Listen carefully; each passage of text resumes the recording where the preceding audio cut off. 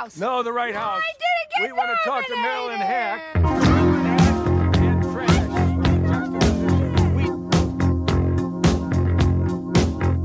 I'm from Canada Water.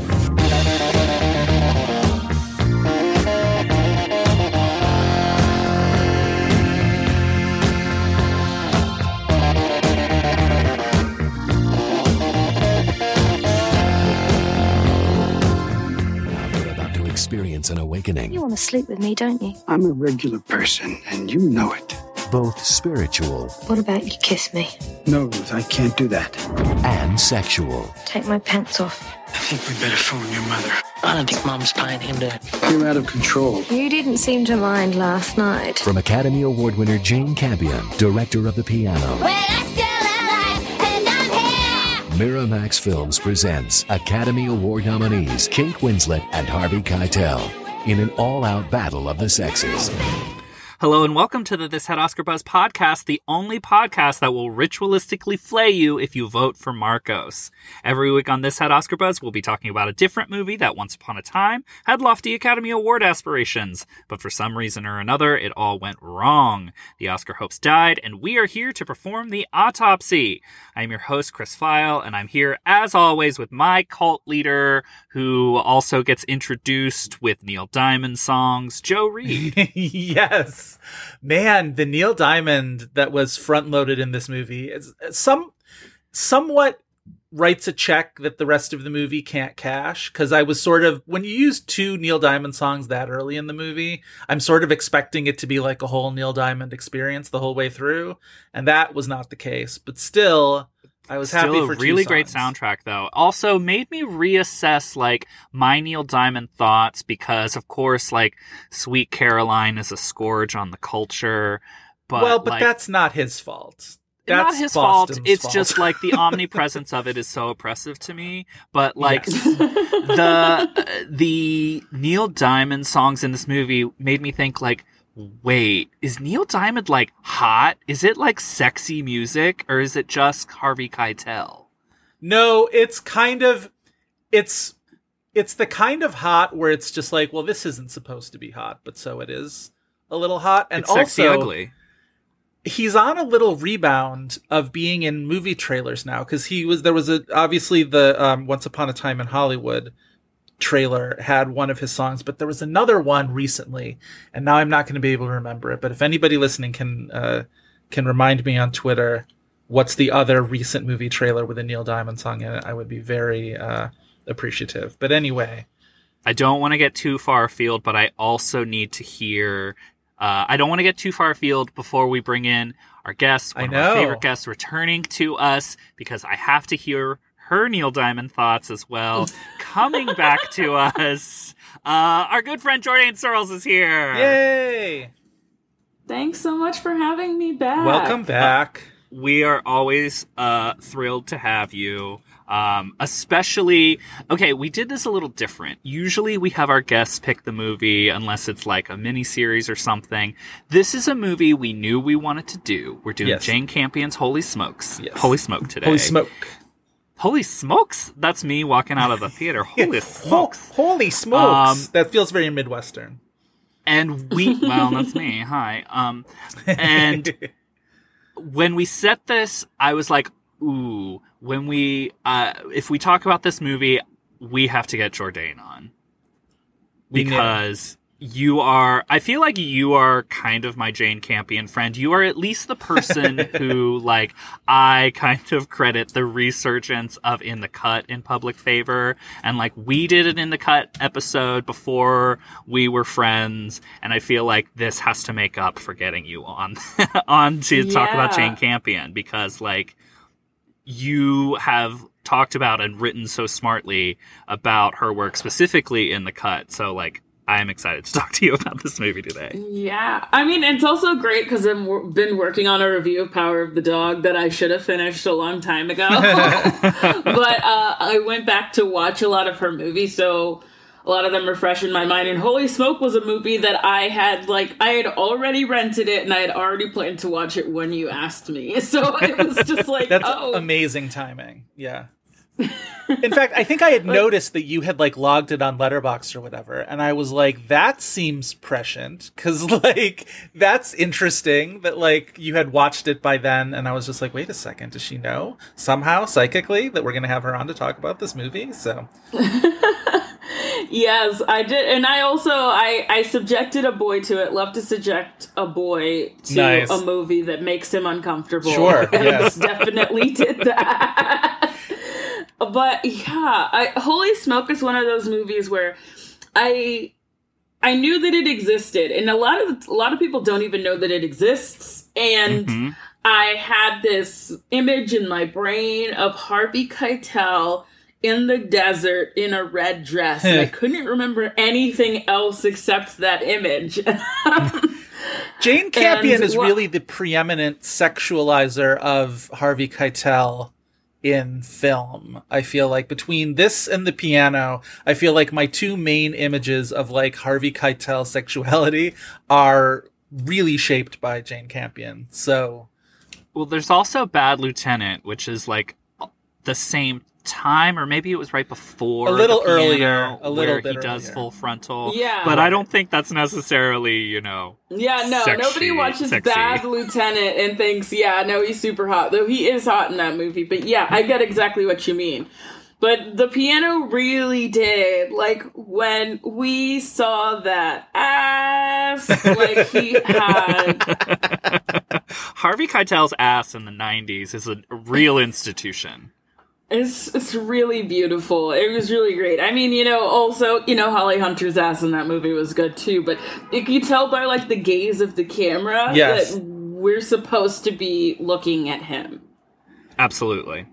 Holy Smoke is really interesting in that respect, too, especially if you go into, like, the way that movie was received and reviewed. And a lot of the reviews really focused on Kate Winslet and her, you know, sexuality and her being naked in the movie. And there was a lot of like, even like, you know, not even just sort of like the old white man guard or whatever, but like there were like young hip critics who were talking just like endlessly about like Kate Winslet's voluptuous body and yada, yada, yada. And I'm just like, yeah, yes, like, yes. And also she's amazing. But, like, it's interesting that was sort of the lens through which we were viewing Kate Winslet at the time. And it makes Holy Smoke even more of a twin with In the Cut in Campion's, like, filmography. Because, like, the two of them, I think, are temperamentally sort of speak to each other a little bit. And I agree. In the Cut was totally dominated by this idea of, like, Meg Ryan naked. What's going on? Like, yada, yada, yada. Yeah, that's true. And I was rewatching In the Cut. With that same boy that I subjected to Holy Smoke, it's like, okay, I made you watch Holy Smoke. Yeah, you broke him in. That was uncomfortable for you. Yeah. So let's do In the Cut, a film that you were probably much more comfortable with than he was. But we were watching the scene where Meg Ryan is nude, the nude scenes, and he was just like, okay, you told me that people were upset about her being naked in this movie, but I don't get it. And it's just like, well, you see, she's supposed to be unattractive. And he was just like, I don't get it. I was just like, yeah, no, I mean, you have the correct opinion. I also don't get it. She looks really hot. Yeah. But yeah, the way that she was talked about back then is so confusing to me. I don't know what people were on. Did they just like not like bushes or like my general guess is that people were just uncomfortable with the idea of Meg Ryan being nude. Yes. Period. Yes, I think that was 100%. I think Meg Ryan being that sexualized in that way really freaked people out, and they did not want that. And it's not even just that she's nude, but like she's talking about like cum in the cut too, which right. I mean, which is absurd to me. I feel like we talked about this on our episode, but it's absurd to me because like one of the most iconic Meg Ryan, screen moments is her faking an orgasm. Why does it freak people out that much? I mean, like, In the Cut is still a tough movie. Like, it, sex and violence is in this interplay in a way that is designed to make people uncomfortable. But in terms of like Meg Ryan's sexuality in that movie, I don't understand why it freaks people out so much. Well, Chris, it makes me think of, we did a movie a few weeks ago. We did The Counselor, the Cameron Diaz movie, and that one where her, scene with the car where she's, sexing the car. Going full Titan. And that one, obviously, like, that threw a lot of people for a loop. And it wasn't a thing I really brought up on the podcast, but a thing that I thought was just like, oh, it's wild, fully wild, that like that scene was the bridge too far for a lot of people. And yet what's like one of the most famous scenes she's known for is like swipe and cum through her hair and it sticks up straight in the air in Something About Mary. You know what I mean? It's just like, it's that context, right? Where it's just like, if it's safely comedic and we can sort of put it in a box that we're laughing at and whatever, cool. If we're supposed to take it even, and I don't even know how much we're supposed to take it seriously in The Counselor, but like certainly in The Cut, like that is a movie that you're certainly not supposed to be able to like laugh it off or whatever. And people aren't ready for it. People don't want it. It all loops back to Kate Winslet in a really interesting way, because we'll talk about this, because she ended up becoming like the actress who was known for getting naked. Right. But like in terms of this movie's reception and the like, response by straight male critics in like you said, the old guard, is like Kate Winslet also has probably the most famous or one of the most famous nude scenes ever in a movie, and that's Titanic. Yeah. So, yes. Granted, like, this is her peeing on screen. Yeah, I get why this which was apparently more is for real, people. And I like not to ever doubt Jane Campion's choices as a director, but like in the way that we see it, like that could have been faked. We didn't necessarily need to subject Kate Winslet to the stress of having to pee on screen. I mean, do we know? I would love to know how she felt about it. That's the thing that I would interview her for. Like, what was it like to pee? Did you enjoy that? Yeah. Was it a long day? Was it just going to happen anyway? Yeah. Saved you a break or something. Yeah. It's a really fascinating... I'm really interested to talk about it with you guys, this movie, because it's a movie... I was saying to Chris before we started recording, I'd seen it before, but I had seen it, like, when it was pretty new. It was, like, pretty early 2000s when I saw it. So I was, like, in my very early 20s.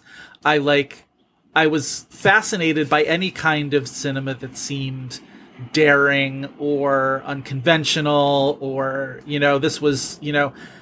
this was really doing something. Jane Campion's really making a swing here. And so I was really fascinated and really, impressed by it. Watching it now, I like it less. I think it's less successful.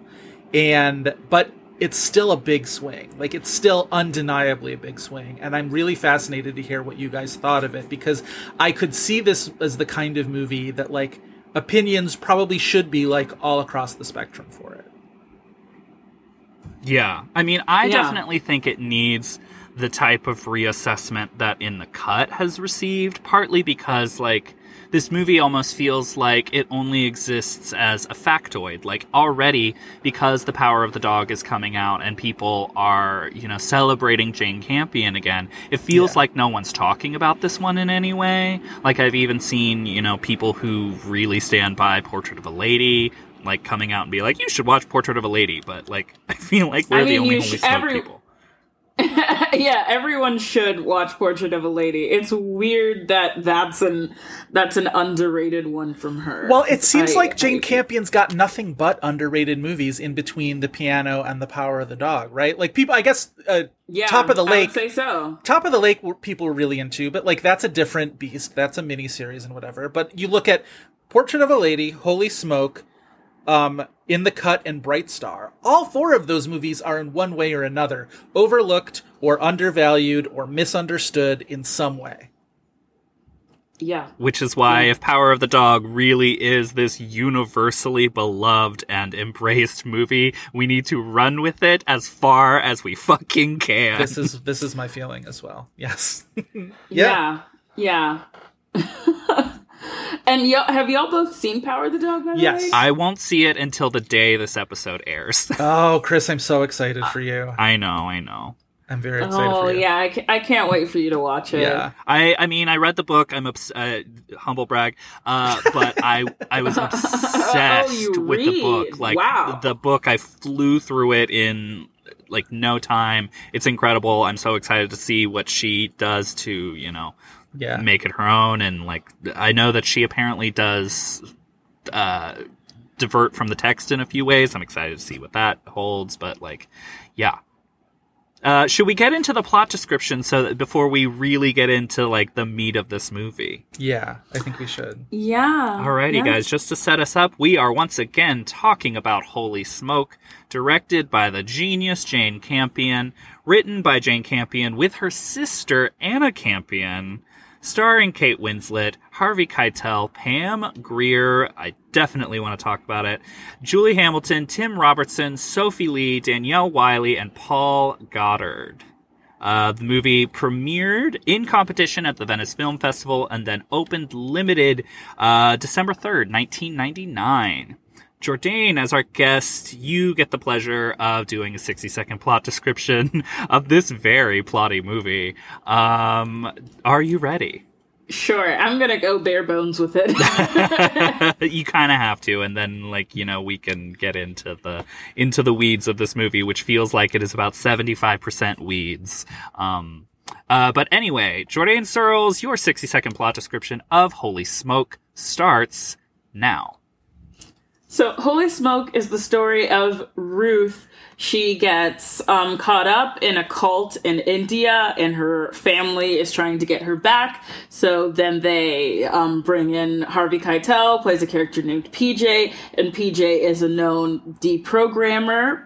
And they have to spend this time together in this isolated, cottage or something in the desert, and there they play around 30 with seconds. Sexuality and gender roles, and it gets messy, and Pam Grier shows up. All right, I guess if that is it, you got it in record time. That truly, the final ending of this movie, I could understand how someone thinks it goes off the rails, but I mean, it almost feels necessary, because it ends up in a kind of chase sequence. There's a Christmas song, so I guess we discovered that this is also a Christmas movie. They get into a physical altercation, and then they're spooning in the back of a truck, and then it ends with this emails back and forth. I want to talk about the emails in this movie. The emails, I mean, there's so many questions. It's weird that I'm being nitpicky, but one of my main questions about the emails is this idea that, where did the kids come from? Because, in the end, him and PJ and Pam Grier's character have kids. And I'm just wait, did they adopt kids? What is happening? Is Pam Grier supposed to be playing younger? I mean, she's a you could tell me that she was ageless, right? And, I would believe you, right? But he was just oh yeah, we have twins now, and it's just aren't you both middle aged? Right? Where did the twins come right? from? What's happening? And you can't even get away with just the whole point of the movie is that he is older. He's an older man. You know what I mean? So it's just it's a weird thing to introduce that into the end.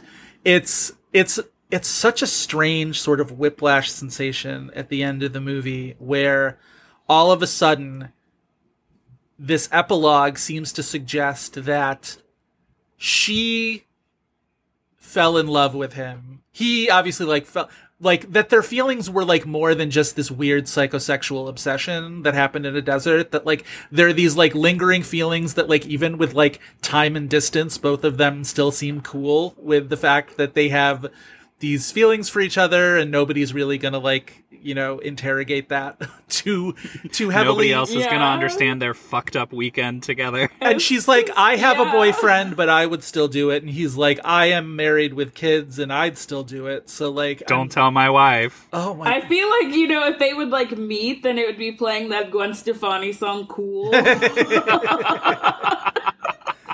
Oh, the worst sequel to Somewhere ever. These two meeting up again. That's their Before Sunset, actually. Is Elle Fanning would definitely play this role today. Oh God. Oh my God, Elle Fanning in the desert peeing. She would do it. She would. She'd do it. She'd be up for it. Absolutely. Listen, Thomasin McKenzie apparently has like one scene as the maid in Power of the Dog. She's very brief. Like, people will do anything for Jane Campion, as they should. Yeah. Also, not just in the emails, but like the subtitles, the fonts throughout the movie are so late 90s. It is literally the Matrix font. It is the one the thing same that year feels as the like Matrix. is dating this movie. Yeah. Well, but I also feel like, and this is where I want to get your guys' input most of all, is the tone of this. I had forgotten that this movie is like explicitly like quasi-comedic. That it is like the most. I have not seen Campion's first two movies. I've not seen Sweetie or An Angel at My Table, so I can't really speak to her entire filmography. But An Angel at My Table is definitely not a comedy. Sweetie has like this weird kind of tonal balance that Holy Smoke does. Of her filmography, I would say Holy Smoke is kind of like a hybrid between Sweetie and In the Cut. That seems... Yeah. So how successfully do you think she pulls off the comedic angle of this movie? Because in a lot of ways, I feel like it undercuts what some of the other stuff in the movie is doing. But the other side of me is like, yeah, but if the movie was just like all like told the story in a purely dramatic way, I'd kind of find it unbearable too. So like, I'm not sure what I wanted out of it, but like all the stuff with her family, all the like interjections with Ruth's family, I did not care for at all. So I don't know what you guys were at. Yeah. The family was very wacky. And I could honestly see like a version of this where we meet them, they're the catalyst, and then they're just That's gone. sort of what I expected. I did not remember them interjecting that much into the rest of the movie. Yeah. I mean, there's a satirical element to this family because, like, the comedic element, I think, is pretty unexpected in this movie, especially if you're going into it knowing the log line, knowing that it's a very sexual movie. Mm-hmm. And she really does kind of drop you in this kind of farcical tone. Mm-hmm. And, like, there is I think the kind of farce of this family, which is, like, supposed to be rather off-putting, but they're also, before we really even get to know Kate Winslet's character, you have this Australian family, kind of going off the rails and freaking out because she is in a cult in India. And, like, the suggested, like, the tone of racism and assumed barbarism because it's in India. It's very important that this family be the real, like, toxic thing, I think, by comparison, because it's like, well, you guys are the problem, too. Like, it's not just that she's in a cult and, like, you don't trust it because she's not in a white environment, but, like, well, I don't know. That's where I get the intention in this kind of Looney Tunes family, Yeah. I mean, I definitely see that that's what the purpose is. And it is helpful in the sense that this is a movie about a bunch of white people in India. And, there's music playing that's like, they've set this whole tone, they've set this whole mood, and it's very...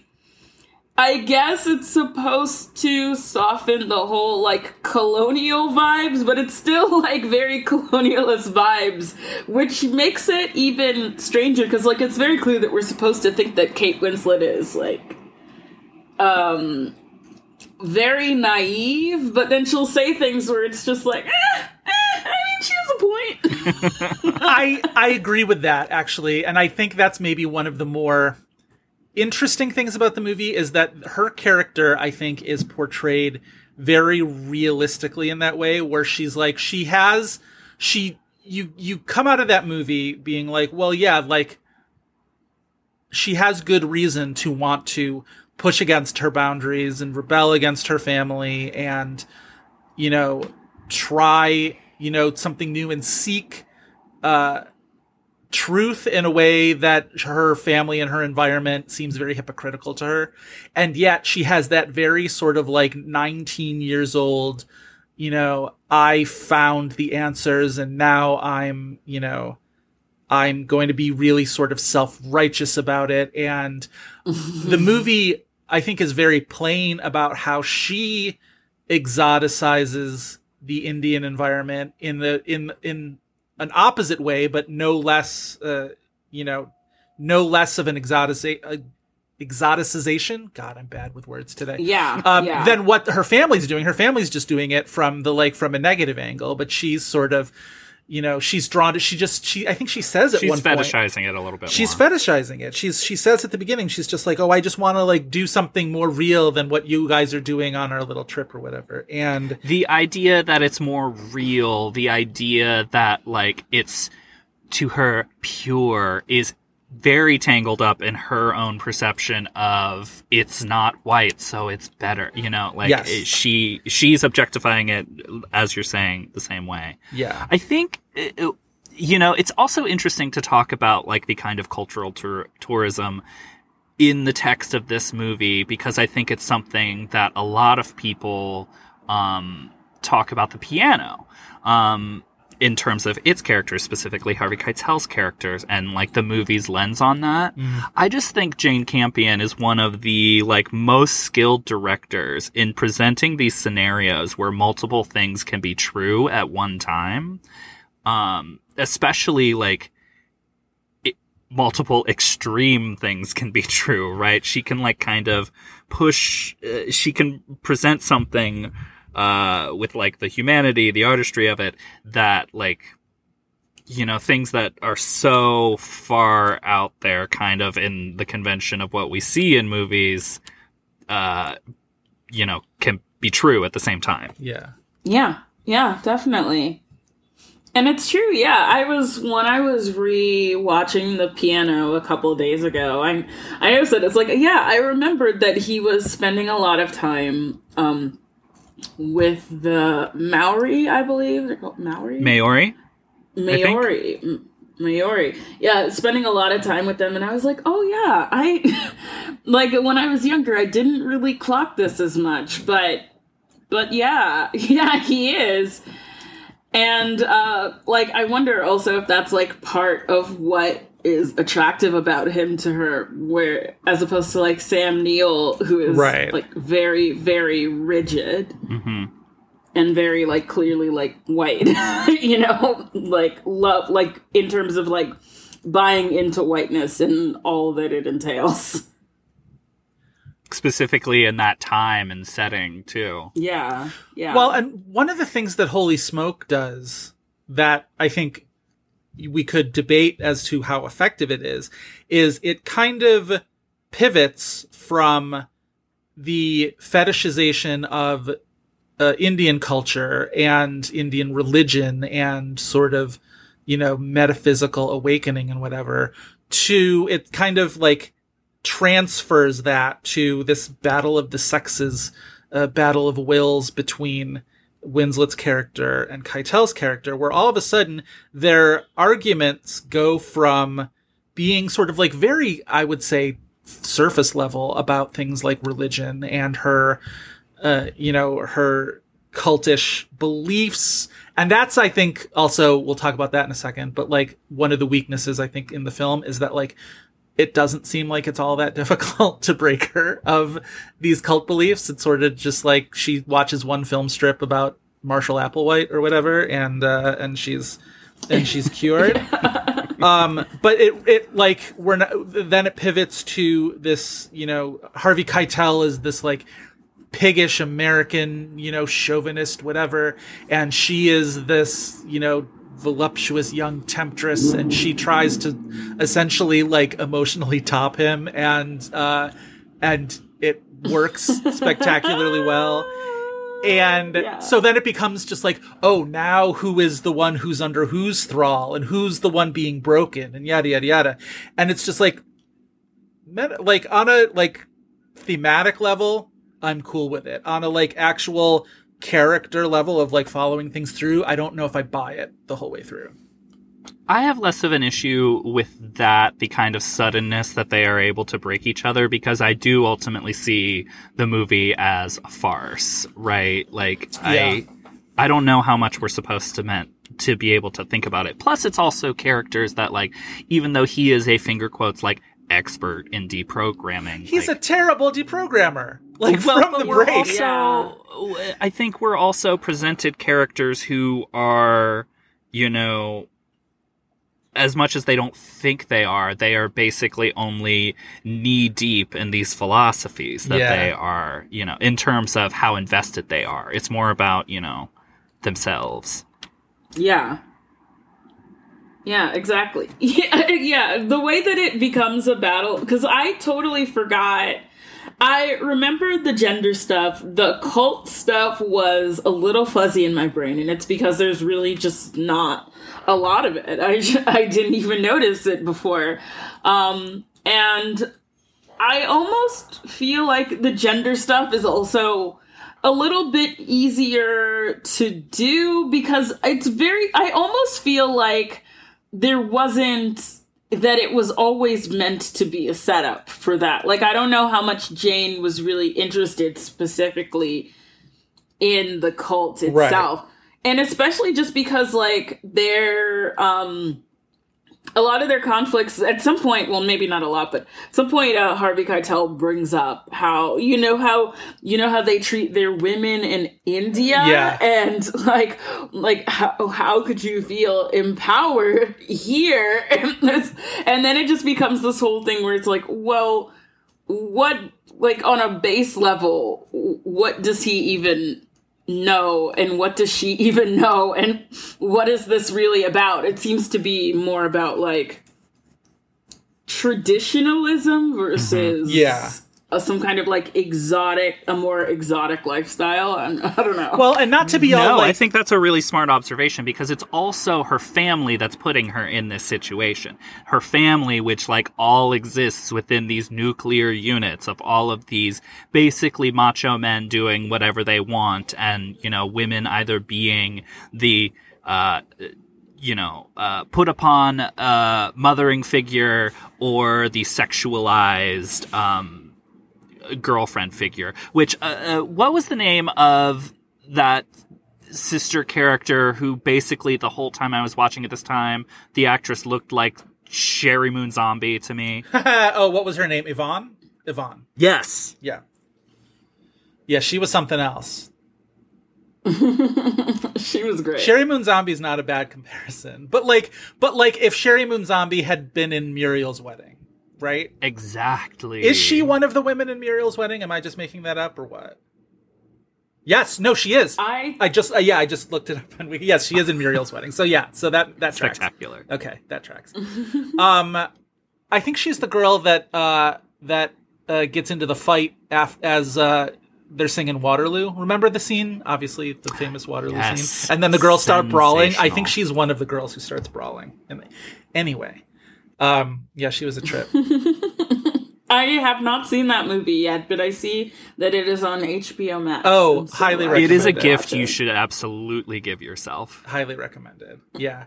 But so, and not to be all like CinemaSins about it or whatever, but like it did strike me watching the movie that like he's supposed to be this like deprogramming expert. Like literally they make a point of it being like, we're paying for the best. Could we pay for the second best? How much would that be? And she's like, no, we're paying for the best. And I'm like, okay. And he comes from America and like, and yet seems so easily, like, it does feel like this is his first rodeo. You're watching it and you're just like, he doesn't seem to have these too terribly sophisticated, you know, tactics, or like, a grasp on Eastern religions or any kind of, you know, messianic belief. And also, like, is this the first time you've been encountered with, like, a beautiful woman? Like, it's not to, like, take anything away from, like, Kate Winslet as, like, an otherworldly beauty or whatever. But this is where I think the farce comes in, though, because, like, I think the suggestion, the idea, is not that he's never been presented with a beautiful woman, but he's never been presented with a woman who pushes back in any real way. And that's, I think, where the grander idea of what Jane Campion is saying about the gender roles and, like, their intrinsicness to, like, the family home comes in. That, like, it's not that, you know, there's... What is special about Ruth that, like, you know, knocks him down so quickly is that she pushes back at all. Or, like, pushes back on the things that he hasn't ever thought about or had pushed back on. Except when we get the brief glimpses of Pam Grier, it's not like Pam Grier comes across as a pushover. Do you know what I mean? Like, that to me, I sometimes have trouble sort of reconciling that, because it's like, she is the woman in his life and she doesn't seem to be any kind of shrinking violet, even though we don't get nearly enough of her in this movie. I guess it's like an hour and 20 minutes until she shows up. Yeah. I think if the farce had worked better for me, I would probably be more on board with this movie than I am. But there's something that doesn't fully connect with me. I don't know. Yeah. It's very hard to tell. The whole thing with PJ and Ruth is really interesting. Because he just kind of seems like a novice. Like, it's weird that he's supposed to be... I think he just, like, wanted to show up and just be like, I'm a man, you should stop doing what you're doing and do what I asked you to do. Okay, are we done now? And yeah. I feel like he's really... He has to struggle with the fact that he actually has to work, and it seems like he hasn't before. Right. And it's just like, how have you managed to get away with this without actually doing anything? And the way that they explain the deprogramming process, who that sort of, you know, pencil pusher looking guy who, like, explains what they're going to do. And essentially it's just like, well, we'll kidnap her and then we will lie to her for our purposes, and our lies will break the programming of, you know, the Baba's lies, and then you can, like, start from square one, essentially.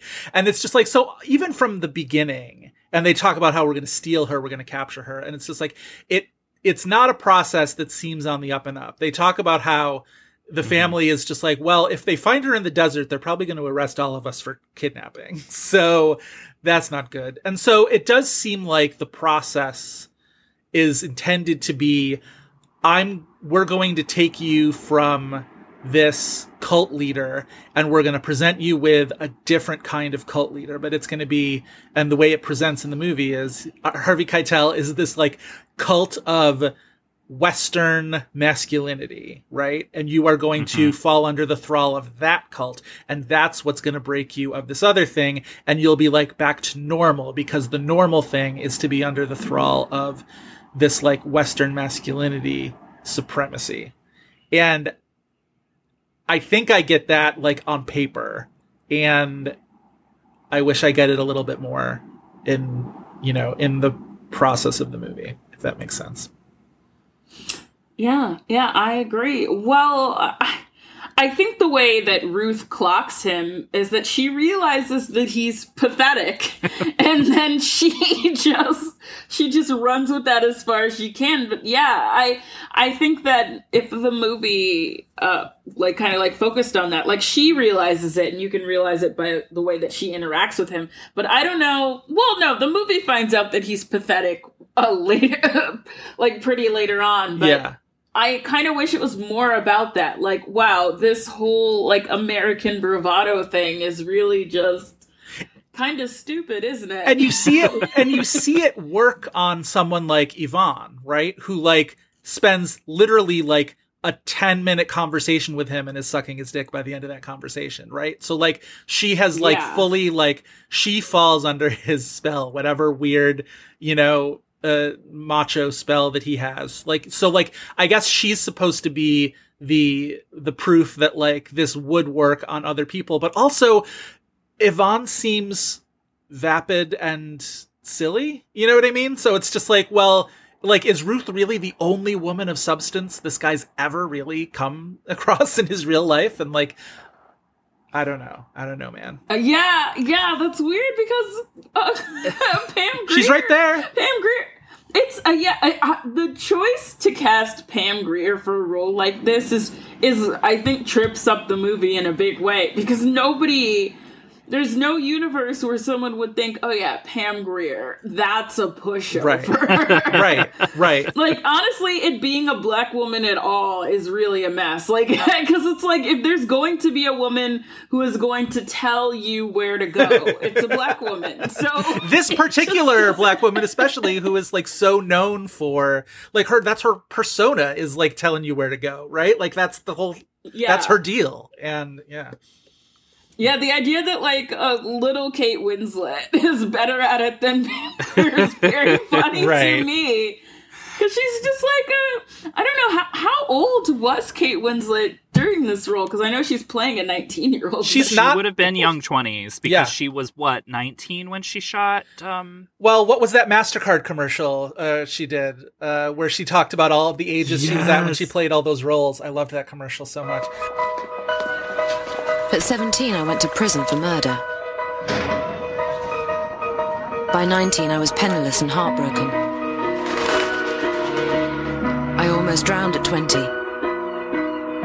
Then I had my memory erased at 28. And by 29, I was in Neverland. My real life doesn't need any extra drama. That's why my card is American Express. Oh, yeah. She would have been 23, I think. Yeah. Yeah. When she made this movie. Yeah. All that is true about the Pam Grier character. That being said, I think in the 2 scenes she's in this movie, she's fucking sensational. Oh, she is. I mean, of course she is. Yeah. But like, yes. Yeah. And like, this is shortly after she doesn't get nominated for Jackie Brown. Joe and I have both mentioned she would be our Best Actress winner that year. Yeah, this should have been a reunion of 2 of the women that Helen Hunt beat for that Oscar if Pam had been nominated, which she should have been. Yeah. Okay, but I think I understand a lot of what you guys are saying in this. I guess I'm probably the person who likes this movie the most. I think the integral ingredient to the things that aren't quite clicking, and I don't want to sound like I'm selling you guys on this movie, but like, no, sell us on this movie. It's especially for Harvey Keitel's character, that like she unlocks him basically so quickly, is a sexual ingredient too, because like, maybe I don't buy that he's never been with a woman who's challenged him, or he's never been around, all of the things that we've said, but I do buy that he's never been topped by a woman. Oh yeah, 100%. And I definitely think the like, one of the like key ingredients to why Ruth is able to dismantle him so easily is that she sexually emasculates him. Yes. And he discovers that he likes it and that he's willing to go with it. This is true. He does. And that's really the most interesting thing about this movie. And that's also the part of the movie, that's also like the element of the movie that made the guy that I was watching with kind of uncomfortable. And I think probably made a lot of like audiences and critics in 1999 uncomfortable too. Yeah.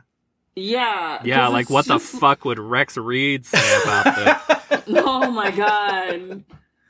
The unvaccinated Rex Reed. But even I was watching the Ebert at the Movies clip. This was when he was hosting the show still with guest hosts, and it was him and Janet Maslin, and neither one of them liked the movie all that much. But he said, Holy Smoke is not a successful film, but neither is it a boring one. And I was like, yeah, I'm on board with that. And I think the latter half of that carries a lot of weight with me, because like, it is a really interesting movie and in what it's trying to do. And it gave me a lot to think about. And I do think Winslet is pretty spectacular in it, especially given how young she is and that she's sort of, coming off of Titanic. So it's just like literally like the height of her early career stardom. Like you talk about, it's fascinating to think about how she and DiCaprio's careers sort of emerged from Titanic and what they did. And right around this time, that same Ebert at the Movies episode they reviewed The Beach. So like this is holy shit. Both of them taking these really interesting, like big swing kind of movies that did not succeed, that like people did not want that from them. And I like that they were both happening at the exact same time. Well, it's frustrating in hindsight, too, because people thought that some of these choices were reactionary, like, against their Titanic stardom. And it's like, they're incredibly young actors who are just basically beginning their real career. And, like, yeah. You're talking about, if we're just going to stick with these two examples, those are two directors who are incredibly interesting. Yes. Why would they ever turn them down? Why would you turn down Jane Campion and Danny Boyle at that point in your career? Well, you can do anything. Why would they go and make, the boring Titanic adjacent prestige picture? Granted, they basically turn right around and do that because Winslet goes and does Iris.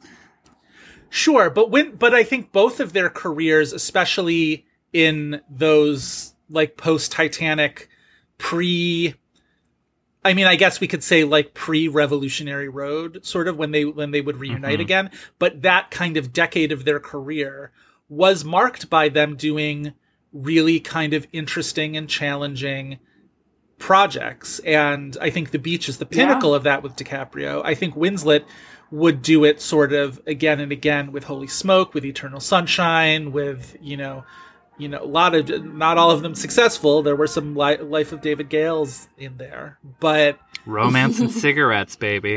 But even that is just like, I could see the appeal of doing something like, a musical with, directed by John Turturro. Like, okay.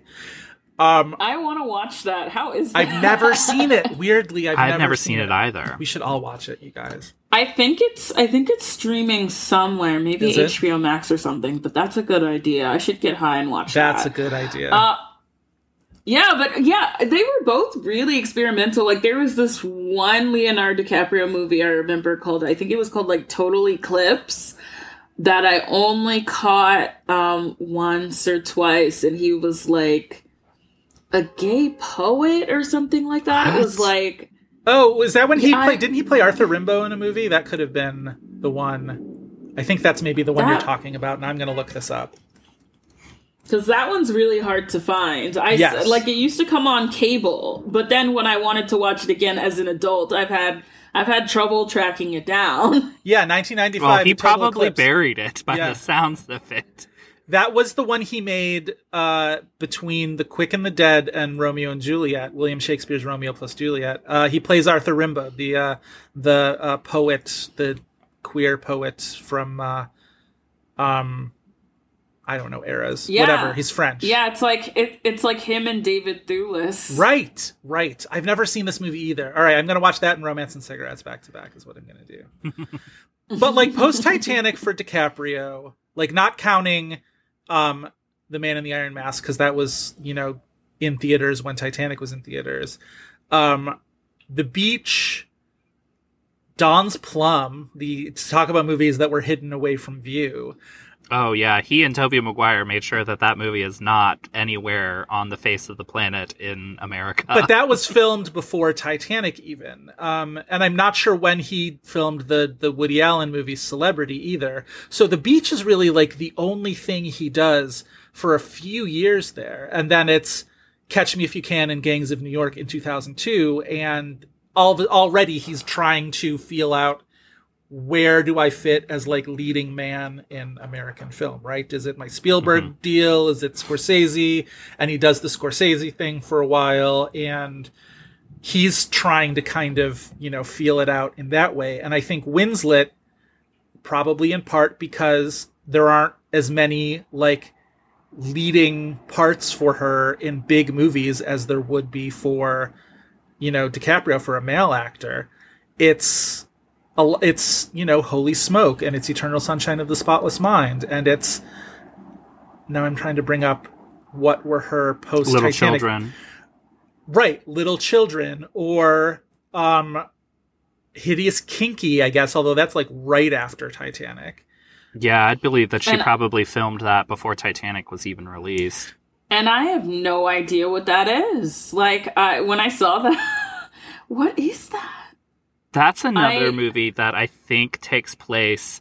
I know it takes place in another country, and there might be some cultural tourism to it, but I've never seen it. Yes. Because it always hasn't been all that available. Yeah. Oh, it's on Tubi, of course. Everything always ends up on Tubi. Yeah. The finest streaming service, Tubi. Yeah. Even something like Quills that she made with Jeffrey Rush. Like, I could see the appeal of that being like, you know, it's a movie, it's a biopic about the Marquis de Sade. Like, it's, you know, there's some danger there. There's some, you know, pushing of the envelope there.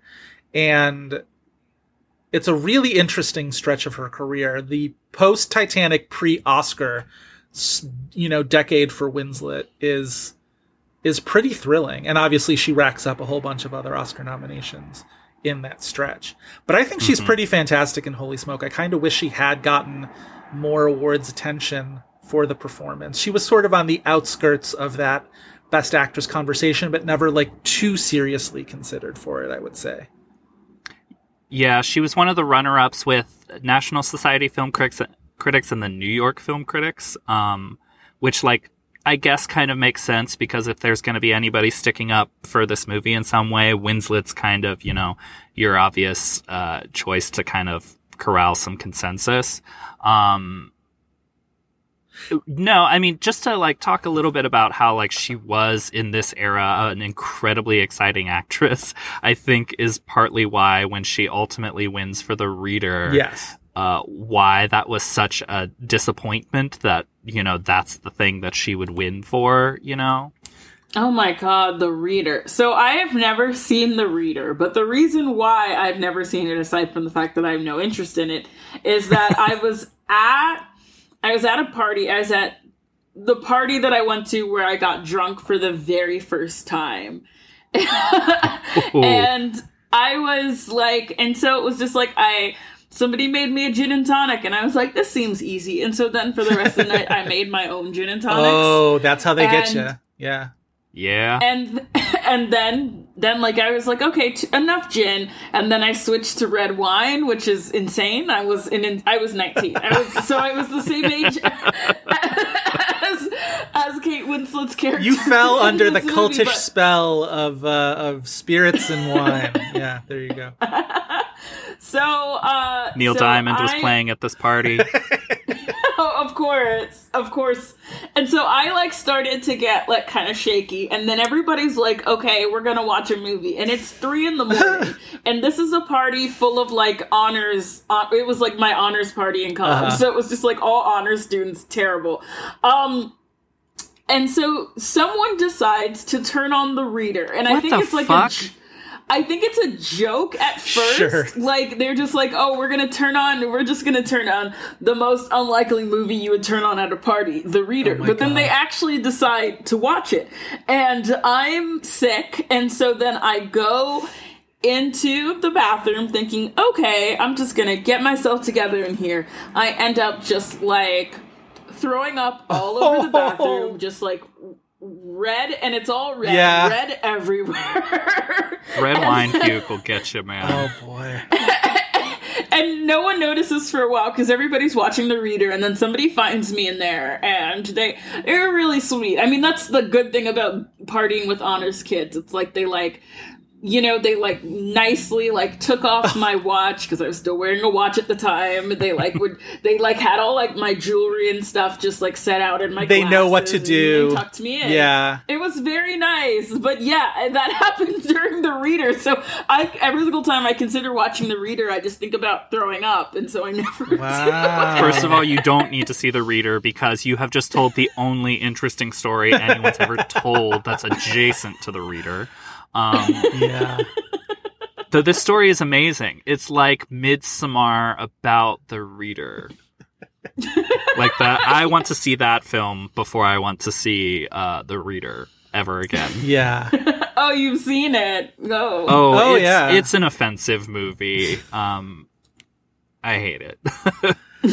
I will ride with Stephen Daldry for most things, but I'll take a walk around the block while he's riding with the reader. Yeah, it was, for as much as I kind of resent the way that people kind of turned on her during that Oscar campaign because she was too solicitous of, awards, and she was, she wasn't, blasé enough about it or whatever for people's taste. I always found it refreshing because honestly, these people would not go through, 6 months of fucking interviews if they didn't want an Oscar. Everybody in that room wants the Oscar. At least she fucking said, yeah, I want it. Yeah. Like, it didn't help that, like, that Hollywood Reporter or Variety interview, whichever one it was, where they put it on the cover, hell yes, I won an Oscar, or whatever it was. Like, that doesn't help.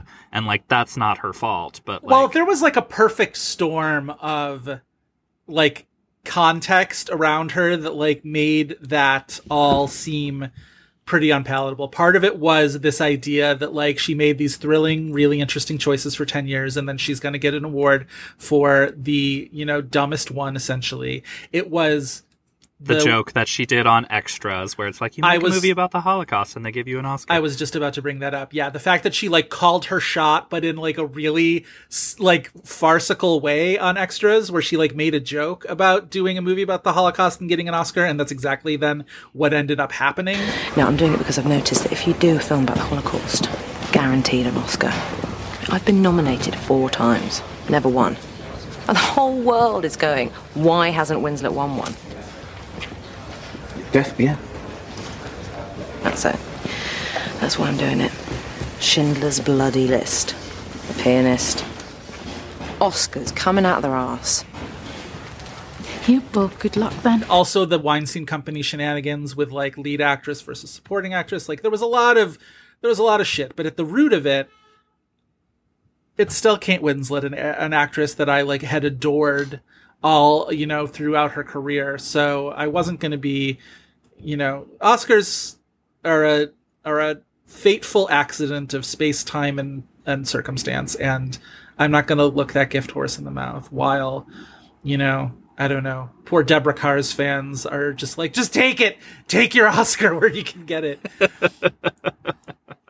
I did think it was interesting that she ends up on sort of in these runner-up positions for various critics awards. You mentioned National Society and New York Film Critics. National Society went for a really interesting pick. Sometimes National Society, because they come, like, very last of all the critics awards, and they're just like, all right, you fuckers, like, we're going to throw something interesting in here. And Reese Witherspoon for Election wins their Best Actress, which, like, is rad and should have happened at more of those critics awards, and would have been cool if she could have gotten a Best Actress nomination for that, because, like, it still stands as one of her best performances. And, the fact that it was like an MTV Films, production kind of made it a non-factor for Oscar voters kind of right off the bat, which is too bad. Mm-hmm. But that was the year of, like, it was Swank versus Benning pretty much everywhere, and everybody else was sort of fighting for scraps. And Swank wins New York and is also a runner-up at National Society. Yeah. She was winning the Critics Awards, and then the expectation was that Benning was going to be the Hollywood star who would ultimately take the Oscar, because that's sort of usually how these things work. And I would love to see how close it came, because I imagine it would have been quite a close tally between the two of them. But Swank obviously ends up winning the Oscar.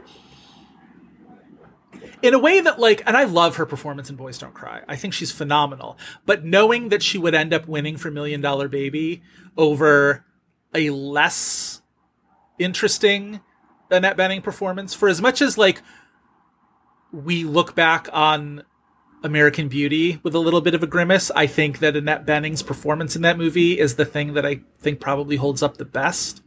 And oh yeah, she's great. I would have loved for her, like, she's, again, you talk about, Oscars being a thing of, time and circumstance, and if that circumstance has never come around for Annette Bening, and it might not ever. And for as much as people sort of like poo-poo American Beauty now, I would love it if she had an Oscar on her mantle for that movie. She's the thing to still celebrate about that movie, because I think, like, aside from having this, you know, and some people really hate that performance because they think it's this, you know, shrewish, you know, offensive character. But, like, I actually think her performance is the thing that's better than anything else happening in that movie. She's capturing the attempted tone of what that movie is better than anything else. I haven't seen that movie in quite a while. I'm almost afraid to, because I was really, really in that movie's corner. I was a college sophomore when I saw that, like clearly like the stereotypical college sophomore, right? Seeing American Beauty. And I was that like annoying asshole being like, you don't get it. Like, this is a movie, you know what I mean? Like, I fully bought into all of it, right? Like, this movie is trying something completely different, and it's totally, like, dismantling the notions of X, Y, and Z, and I was, like, really, really kind of in awe of this movie, and all about it. A lot of people were at the time. Yeah. Right?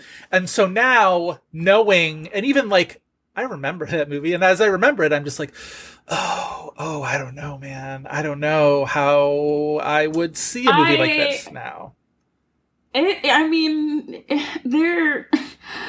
if you watch it through the lens of just knowing that Kevin Spacey's character is full of shit, because I mean, I think the main issue with American Beauty is just that, like, Kevin Spacey's, you're supposed to be on his side because he's rebelling against the whatever, the suburbs, the whites, right, the capitalism, whatever. But, like, you could easily, if you watched it through the lens of Annette Bening, just being, like, one of those women who's like, I did everything right, I'm still unhappy. Well, this is bullshit. And I think having watched 6 Feet Under and watching Alan Ball's, you know, television output, at least through that show, I'm not sure how much True Blood has a dialogue with American Beauty, but at least with 6 Feet Under, 6 Feet Under is also a show about how all of these characters in this family are rebelling against the lives that they've ended up with in their own different ways. And like Ruth is doing it in one way, and David is doing it another way, and Nate is doing it,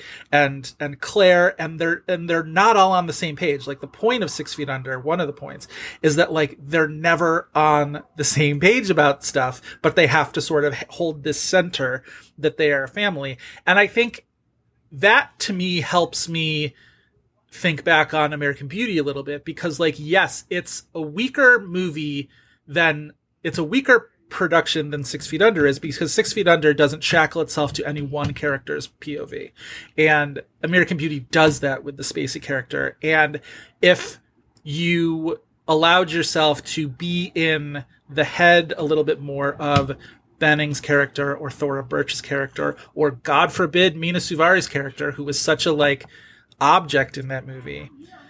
Oh my god, and she's so good in it, and it's a shame because I don't think that people remember her as a good actress at all. Right. She also had a stint on 6 Feet Under, actually, for a little bit. She was one of Claire's art school friends. She did. I loved seeing her. Yeah. But I should wade back into the waters of American Beauty. I should be brave and go see that again and see where I come at it. Because there is an angle to that movie that, like, they're all kind of trying to wrestle with, you know, this American moment, you know, that they're in different ways. And I think if you look at it through a little bit of a, you know, generous lens in that way, maybe it would hold up a little bit better. Yeah, I think so. The one thing about, because like just kind of looping back to, and like this is one of the things I think people forget about American Beauty, and where it's like, okay, well, this is what makes, like, as much as we want to be at, you know, a yardstick's length away from that movie, the thing that like reflection or revisiting is that, like, that thing that you were saying that you were defending that movie at the time was absolutely a thing. I mean, in a lot of ways, American Beauty, it was a culmination of, and we've talked about this before, a decade's worth of movies, you know, looking at the suburbs, looking at the nuclear unit, Yes. looking at like the American culture of that. And it was like the culmination of movies like Happiness, The Ice Storm. And like it gets embraced by the Academy partly because it positions itself as the subversive choice, whereas like all of the movies that were leading up to it and our kind of cultural fascination with this type of movie were in fact actually way more subversive than that movie is. But part of what allowed it to be the thinking man's subversive choice for an Oscar movie is that its direct competition was the Cider House Rules, which is also actively retrograde. It is, you know, this kind of weepy, you know, treacly movie that like really had to get pushed very hard by Miramax, and Miramax also released Holy Smoke. Yes. To like get the kind of embrace that it did to make it, you know, a Best Picture frontrunner. Because it also, along with Holy Smoke, premiered at that Venice Film Festival. Yes. And, like, it was a movie that was not initially embraced. Like, No. they had to really find the audience for that movie. And it wasn't Miramax's first choice for Oscars that year. I can't remember what was the movie that bombed for them that year. And now I want to look this up because I remember that being like a backup plan almost for them. And I don't think Holy Smoke was plan A either, but now I want to look and see. I mean, initially Holy Smoke could have had a bigger plan before they knew what the movie was, because like Miramax also distributed The Piano. Like they clearly would have had a relationship with Campion and did very well by Campion. You know what it was? It was The Talented Mr. Ripley. But that was a co-production with Paramount. But I still think that was their, I think once, I mean, they had like Happy Texas or whatever that like was the Sundance bomb or whatever. But like that was their big movie coming into that award season. It was a co-production with Paramount, but I remember like, I feel like Miramax was like expected to be the awards engine behind that movie. And that, like beyond Jude Law, I think that movie got pretty well dropped in terms of, you know, we're going to go for Oscars for this. Or I guess they did push it. I guess voters just like didn't go for it for whatever, you know, multiple backlashy kind of reasons. We've talked about that before, about how The Talented Mr. Ripley in 1999 was the perfect storm of backlash against Gwyneth Paltrow, Matt Damon, Anthony Minghella all at once. And it was kind of too bad. Really? I need to listen to that episode. Yeah, that's because The Talented Mr. Ripley What movie did we talk about when we talked about that? So good. Oh, it's a fucking masterpiece. Like, yeah, because you totally have the people who were against Gwyneth very suddenly when she won. You have the people that were sick of young Matt Damon's shit already. And Anthony Minghella, you have the anti-English patient people who are like, the English patient sucks, the English patient is boring. Yes. And the English patient sweeps. So, like, they didn't want to do that for Minghella again. Exactly right. And so the Cider House Rules then emerges as, it was a pretty late-breaking, I thought, awards push for that movie, that I remember it sort of emerging very late in the game.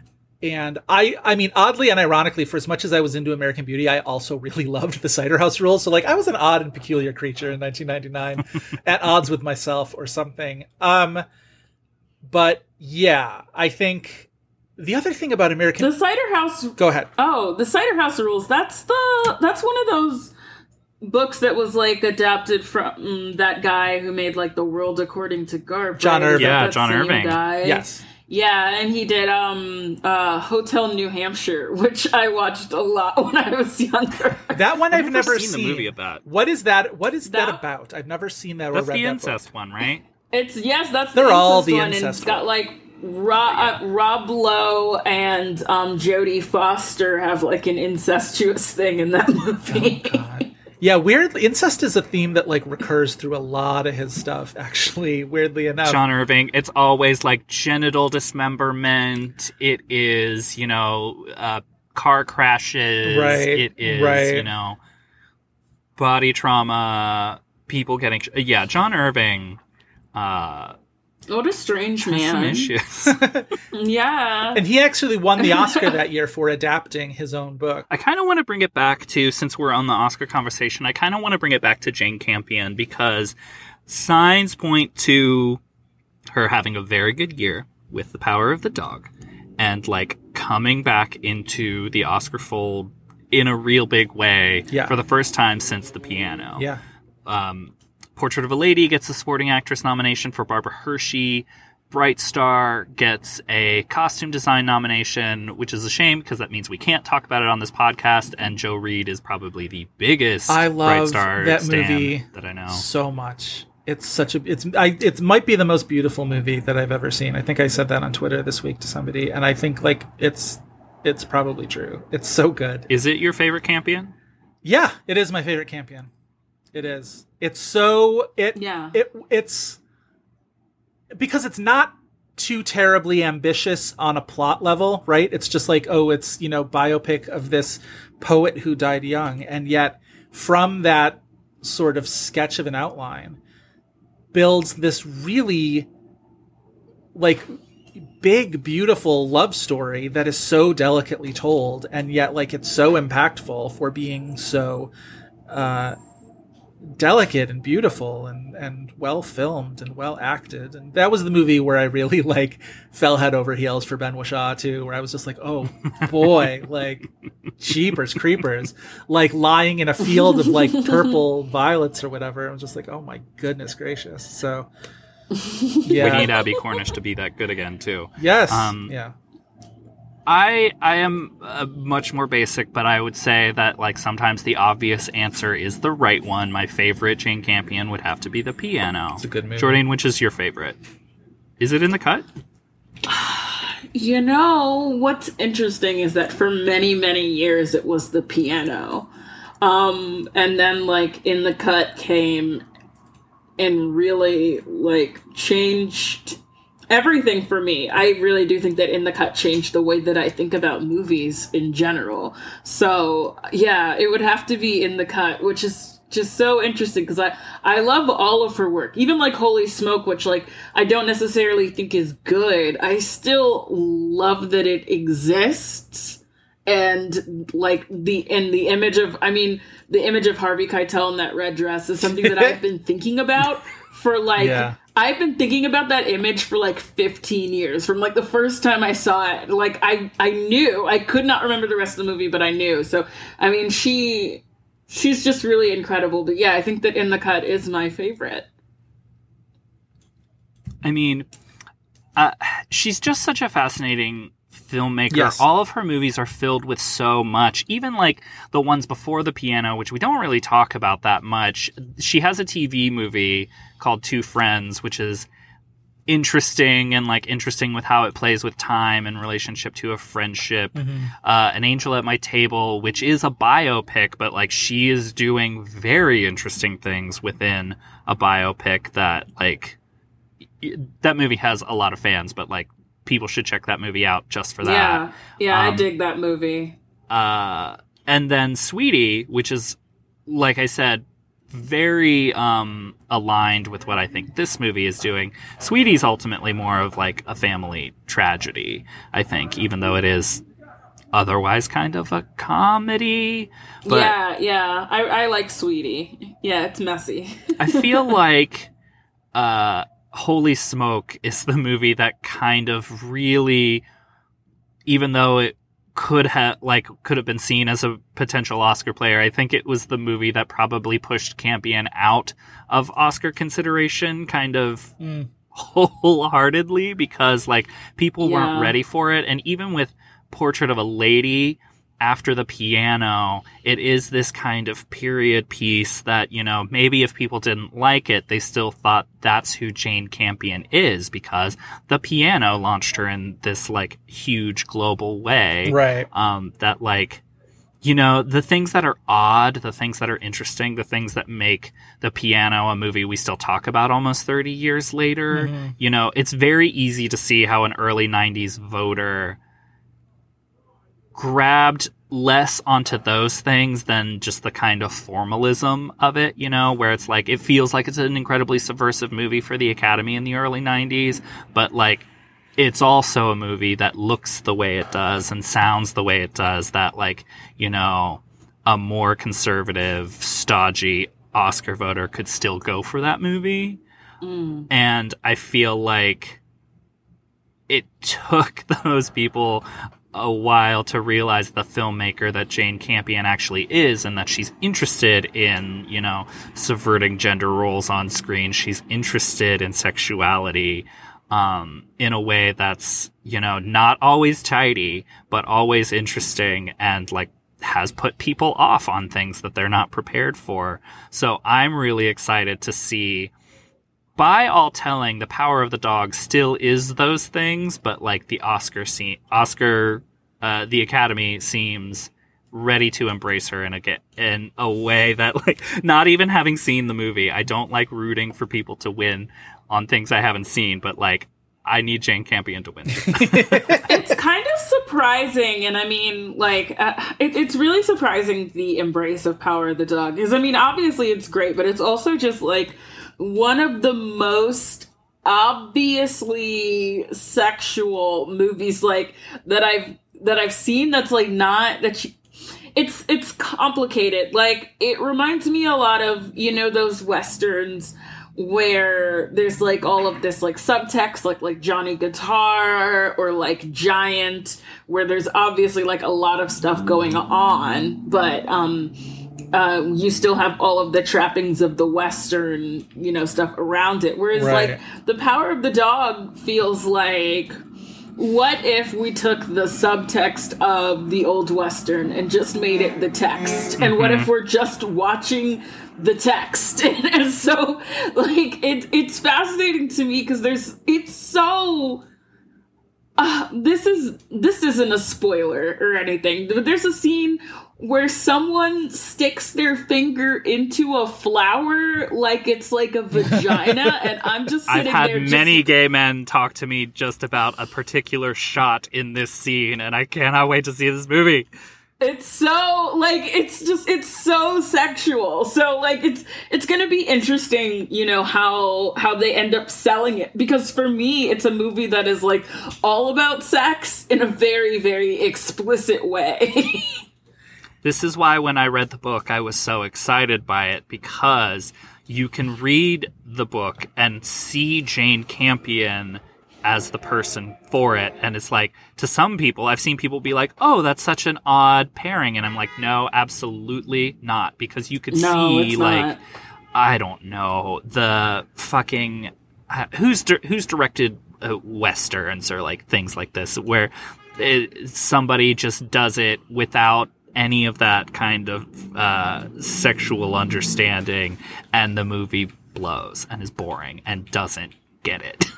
yeah, like, I mean, without spoiling too, like, it's a text that is very much about power, and I think especially in a gender dynamic, that's something that Jane Campion is always fascinated with, and that's why I'm really excited to see her work with this text. Well, and you look at Holy Smoke, you know, bringing it to the movie that we're talking about today, and maybe the most interesting, the most sort of passionate idea that she has in this movie is this idea of, like, breaking down this very Westernly masculine avatar in the Keitel character.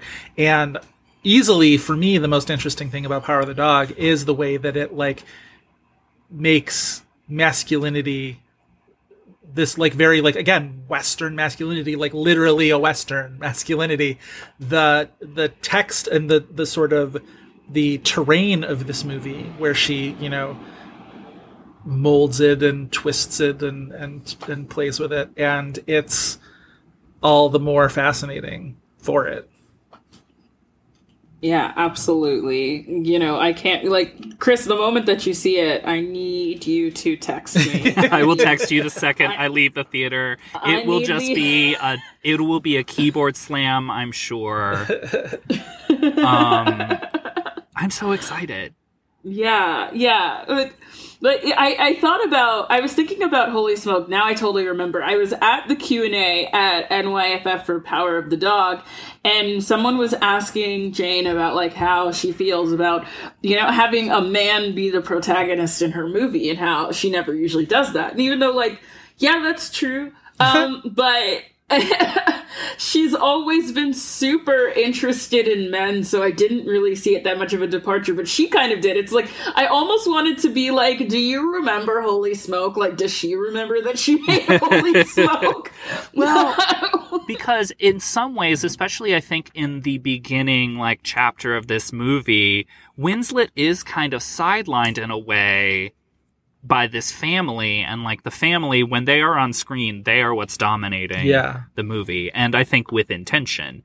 But, like, it is somewhat of a two-hander in a way that maybe, like, not even Bright Star is. Yeah, I would say so. Yeah, Bright Star, for as much as, again, I swoon and sigh over Ben Whishaw, like, Abby Cornish is very much central to that movie. Yeah, and it's also integral, like, to the drama of the story when Ben Whishaw is not there and you want him to be there, and they're trying to see each other be, you know, together. Very much so, yeah. And there's also God, I used to know this guy's name. There's also the whole Paul Schneider. Yeah. Paul Schneider is incredible in that movie. I used to be so mad at him for leaving Parks and Rec, but I think he was right. I think he was right to leave. I think that it's fine. I was mad at the time because I was like, he's cute. Who am I going to look at now? Did he do Parks and Recreation? We didn't say much about Harvey Keitel's performance in this movie, other than sexualizing him, which I think Jane Campion would be partly fine with. I think he's great. Like, it's a tough role. A lot of, because, like, it's very hard to figure out, like, who this guy is, and even by the end, I'm not sure if we know. But he, I just think about, like, how deeply he falls in love with her and how desperate he becomes for her. And it's not really something that you see. It's not a character that he plays. He never really pines for people. So I think that it's definitely a really interesting difference. Yeah, and I don't think, this is one of the things that, like, I just love Jane Campion's mind, because I don't think, like, many people would think of Harvey Keitel for this role, and he's exactly right for it. And, like, in the way that, like, Harvey Keitel is sexy. Has anyone else cast Harvey Keitel as sexy other than Jane Campion? And it's, like, it's genius. He's an actor who I always forget is an Oscar nominee, because when I was, like, preparing our outline for this, I was like, oh yeah, Harvey Keitel, no Oscar nomination. And it's like, no, he has the nomination for Bugsy, which I think the reason why it's forgettable that he's an Oscar nominee is because no one talks about that movie. No one talks about that movie anymore. And to me, it's... And it had, like, 11 nominations or something. Was it the nomination leader that year? It was a big deal, wasn't it? I think it was the nomination leader that year. It must have been, because it certainly, Silence of the Lambs certainly wasn't. And it has, like, 4 acting nominations? 3. It was 5? Beatty was nominated in Best Actor. Weirdly, Annette Bening was not nominated, which is, like, kind of surprising, because she was a big deal in that movie. It's Ben Kingsley and Harvey Keitel were both nominated in supporting actor for playing Meyer Lansky and Mickey Cohen, respectively.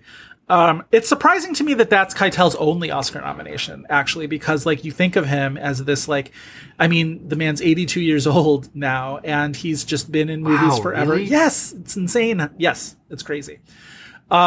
He's like such a figure, like even as a person who was born in 92, like he was such a figure. And also because like I grew up with the piano, I grew up thinking that he was hot, and I grew up like being really and not that he wouldn't be hot otherwise, but I do think that the piano is responsible for a generation of women who would not think that Harvey Keitel is hot to think that he is hot.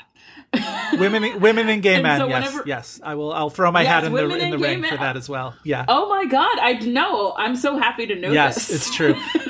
Guess what my Harvey first... Keitel gets the affirmative stamp of very formative ass. Yes. Guess what my first Harvey Keitel movie was, though? The movie that first introduced me to him. Bad Lieutenant? No. Yes. There I was, age 11, watching Bad Lieutenant. No, it was Sister Act. Sister Act was absolutely the first thing that I saw Harvey Keitel in. So everything after Sister that... Sister Act is also a movie that says that Harvey Keitel is hot. Right, but imagine my whiplash going from, oh, that's the guy from Sister Act, to the piano being like, oh, that's the guy from Sister Act. Okay. Harvey Keitel in Sister Act, I would absolutely accept a gift of his wife's fur coat. He's sexy in that movie. Iconic Gangsters Mall, Chris File. We now have it on the record. Yes. I would be a great Gangsters Mall. I would ask no questions. You would enjoy the spoils of his ill-gotten gains, and yeah. Yeah, I mean, wow, now that I'm like, he's been in like so many great movies. It's wild that he only has one nomination. Like, this is out of control. Yeah. How? Somebody needs to see, and it's not like he's going to be doing like a Crazy Heart or something. So, like, what's going to go on? Where's his beginners? Wow! Give him a beginners. Give Harvey Keitel his beginners. Mike Mills, get on that. Something. What is he even? I'm trying to look through what his other movies that he's got coming down the pike are. Nothing too terribly promising for Oscar-wise, at least. I don't know. Justice for Harvey Keitel and that ass. Yeah, that great ass, man. Like, it was so. This is a man who does his squat. Interestingly, he's in a movie this year. I don't know when it's supposed to release, where he's playing Meyer Lansky, who was the Ben Kingsley role in Bugsy. He was it was supposed to, maybe it did get released and it just didn't get a whole lot of attention. Yeah, apparently it released in the United States in June, so I guess it didn't do too much. Sorry, Lansky. Oh. All right. We are now a Lansky podcast, I guess. We are not.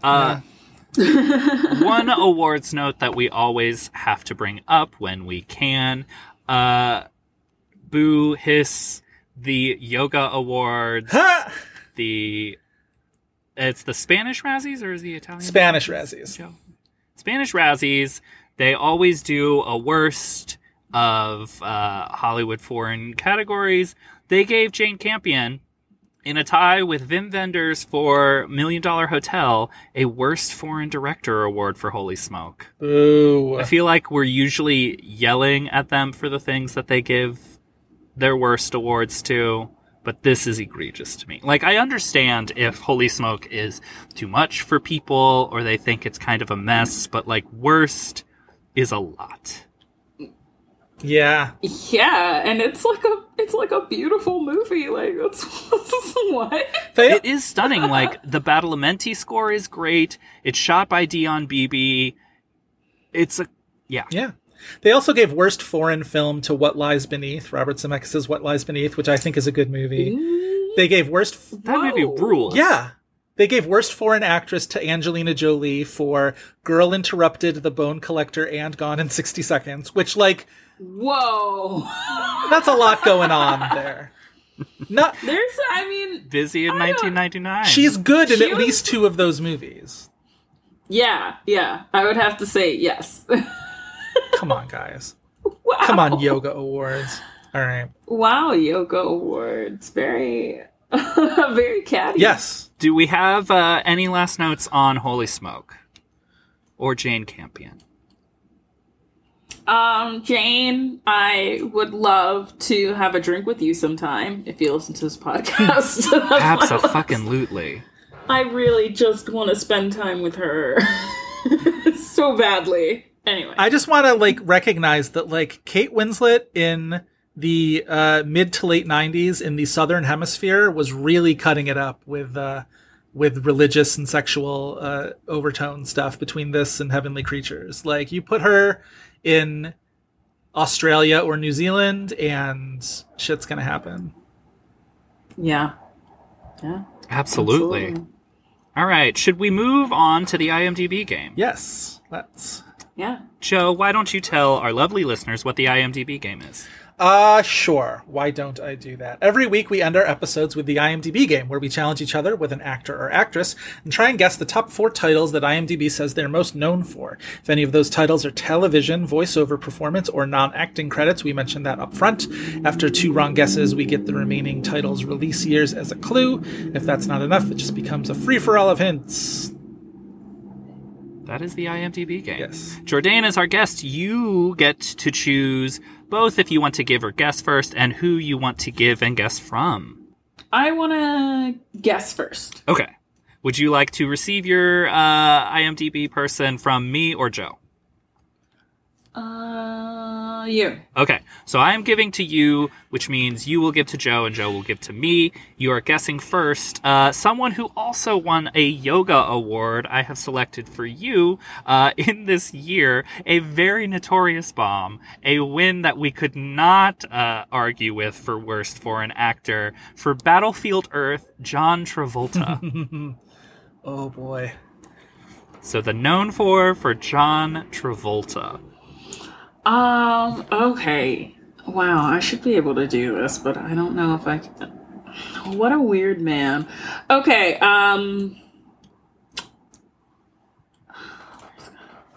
Hairspray? No Hairspray. See, the thing about Hairspray is we've talked about it as one of those movies where everyone on the poster has it in their known for, and the marquee name on the Hairspray poster does not have it in his known for. Wow, that's fascinating. Okay, Saturday Night Fever? Saturday Night Fever, correct. His first Oscar nomination.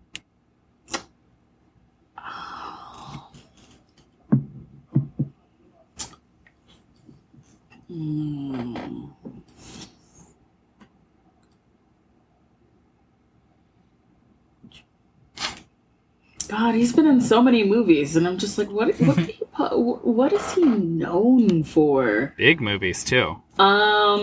Grease? Grease, correct. Okay, so Grease, Saturday Night Fever.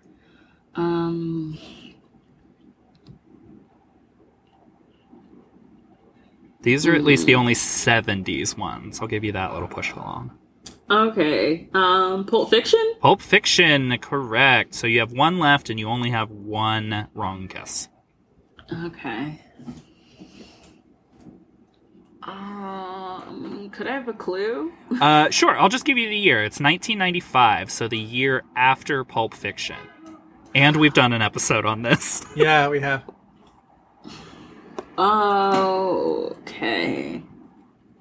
The year after Pulp Fiction. It's our only other Harvey Keitel movie, even though he's only in it as a cameo as himself. Oh, he does cameo as himself in this movie. Yeah. Is it Get Shorty? It's Get Shorty. Well done. Ah, okay. Good job. We kind of liked Get Shorty, didn't we? Yeah, John? I remember liking Get Shorty. Okay. Yeah.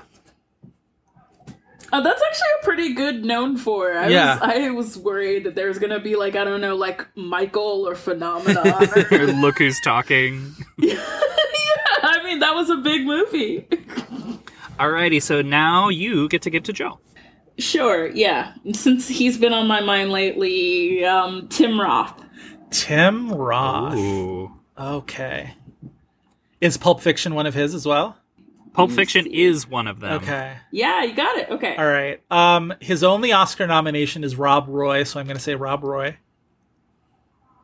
Yes. Okay. Reservoir Dogs? No. Okay. Tim Roth. Well, I just saw him in Dark Water, but it's probably not going to be Dark Water, which is too bad. Playing the only good lawyer, Dark Water. All right. What else, Tim Roth? Oh, is it like Rosencrantz and Guildenstern are dead? No. No. Okay. All right, so you get years now. Yeah, the years are 2001 and 2015. Oh, God. 2015. What has he been in lately? 2001 has got to be... No. I was going to guess Planet of the Apes, but that's 2000, I think. No, that's... No. Is it? Oh, did I get it? Oh, okay. You got it, yeah. He chose being in Planet of the Apes over being Professor Snape in the Harry Potter movies. Get out of here. Oh, wow. Yep. That is a fateful choice. Oh, my God. 2015 is a movie that I forgot that he was even in, which is great for me because I would like to forget literally everything about this movie. Oh, yeah, God. me too. 2015, we want to forget it. Is he in Trumbo? No, but No. I would also like to forget everything about that movie. What other 2015 movies do we want to forget? Is he in The Danish Girl? No, but it is an Oscar winner. It is an Oscar It's winner. like it's an Oscar winner by a director that he's worked with before. Oh, Hateful Eight. Yes. There we go. I Like that totally movie. forgot he was in that too. Yeah, okay. He's on the poster too, so it's not like he's some Tarantino-y cameo. Maybe he dies first. I don't know. I don't remember. What did I just... Oh, I just saw The Harder They Fall, and I'm like, this is what I wanted The Hateful Eight to be. And I was happy that I saw it, so... I hate Westerns usually, and I at Me least too. had a good time at The Harder They Fall. Me too. I had a really good time. It's a great cast. All right. Joe, who do you Okay, have I for can't me? wait to watch it. For you, Chris, okay. So I was going through the casts of other Jane Campion movies, and I stumbled upon The Portrait of a Lady, and in that cast is somebody Huge cast. Huge cast. But I had just seen a movie with this actress maybe a week ago. I'm doing my spooky season watching, and the one title that I came across on Paramount is a movie called Whoever Slew Auntie Roo, which is a post Whatever Happened to Baby Jane movie where it's just like actress, like middle-aged to older actress who's like kind of gone crazy, and she lives in a mansion, and like she kind of kidnaps these two kids because her daughter had died, and she's got like her mind's all messed up. But that was the great Shelley Winters was in that movie, and had no regrets watching that. Go check it out on Paramount Plus if you can. But Chris, give me the known for Shelley Winters. Shelley Winters. Okay, so she has multiple Oscars, but I don't think The Diary of Anne Frank is on there, and why can't I remember her other Oscar? I'm gonna say The Poseidon Adventure, though. Yes, The Poseidon Adventure is correct. Okay. Don't think Portrait of a Lady is gonna be on there, because to be honest, I forgot she was in Portrait of a Lady. Same. Well, she's in a Kubrick movie. Is Lolita on there? Yes, Lolita. Yeah. Very Yeah. good. I feel like Kubrick's probably a director that when we get into some of these actors, they're going to show up. Okay. Is The Diary of Anne Frank on there? No, incorrect. Strike. Did she win for that? She did. That's one of her two Okay. Oscars. Yep. Well, shit. What other Shelley Winters movies? One of them is a banger. Yes. Like one of my favorites. Like I just bought it on Criterion. Yes. Ooh, is that Night of the Hunter? Night of the Hunter. Yes. Very Hell good. yeah. Fucking amazing. That's a great spooky season watch. Not Yeah. because it's like ghosts and stuff, but that movie is terrifying. Robert Mitchum Absolutely. is very scary. Yep. Ooh, wait, no. She is in Pete's Dragon. I'm going to guess Pete's Dragon. She is, but that's not one of the known four. So your year for your missing one is 1965. I'm also just going to tell you it's the other movie she won an Oscar for. Okay. It's a generic title. It has Sidney Poitier.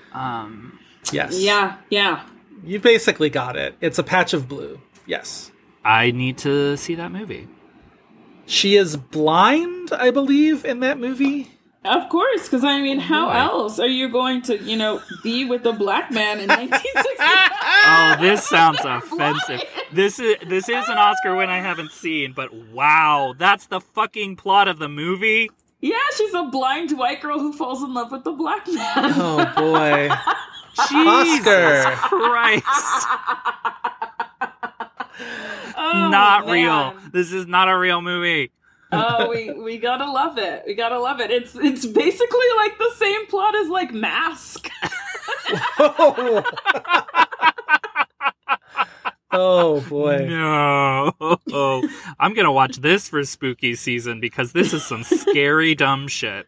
All so right. stupid it's scary. Well done, Chris. Good job. Thank you. Guys, that's our episode. Just as a reminder, all month we are taking your responses both for our mailbag episode and an upcoming Listener's Choice episode. So guys, reach out to us for the movie you want us to do for your Listener's Choice. Only one ballot for listeners. No movies after the year 2019 because we like to have some distance. And then for the mailbag, also send us your questions you want us to answer on the mailbag episode. Try to steer clear of questions like, when will you do this movie? Or like asking us to name like the one example that represents blah, blah, blah, blah, blah. You can ask questions on the current Oscar season, previous Oscar seasons. We love actor and actress questions. Anything you guys want us to talk about. Once again, you can tweet at us those Listener's Choice ballots and your mailbag questions at @hat_Oscar_buzz, or you can email us at hatoscarbuzz@gmail. But that is our episode. If you guys want more of this Hat Oscar Buzz, you can check out our Tumblr at thishatoscarbuzz.tumblr.com. And also, once again, our Twitter is hat_Oscar_buzz. Jourdain, this was so much fun. Cannot wait to have you back again. Thank you for coming back on. Thank you so much for having me. It's been a pleasure. It's always a pleasure having you. We love you. But tell our listeners where they can find more of you.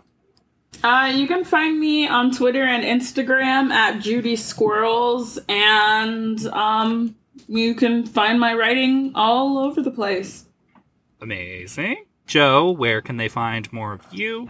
Sure, I'm on Twitter at Joe Reed, Reed spelled R-E-I-D. I'm on Letterboxd as Joe Reed, Reed spelled the same way. And I am on Twitter and Letterboxd at ChrisFeil, that's F-E-I-L. We would like to thank Kyle Cummings for his fantastic artwork and Dave Gonzalez and Gavin Mevius for their technical guidance. Please remember to rate, like, and review us on Spotify, Apple Podcasts, Google Play, Stitcher, wherever else you get your podcasts. 5-star review in particular really helps us out with Apple Podcast visibility, so strap on your red dress, lipstick, and one cowboy boot. He's wearing one cowboy boot in that scene. And be kind by writing us a nice review. That's all for this week. We hope you'll be back for next week for more Buzz.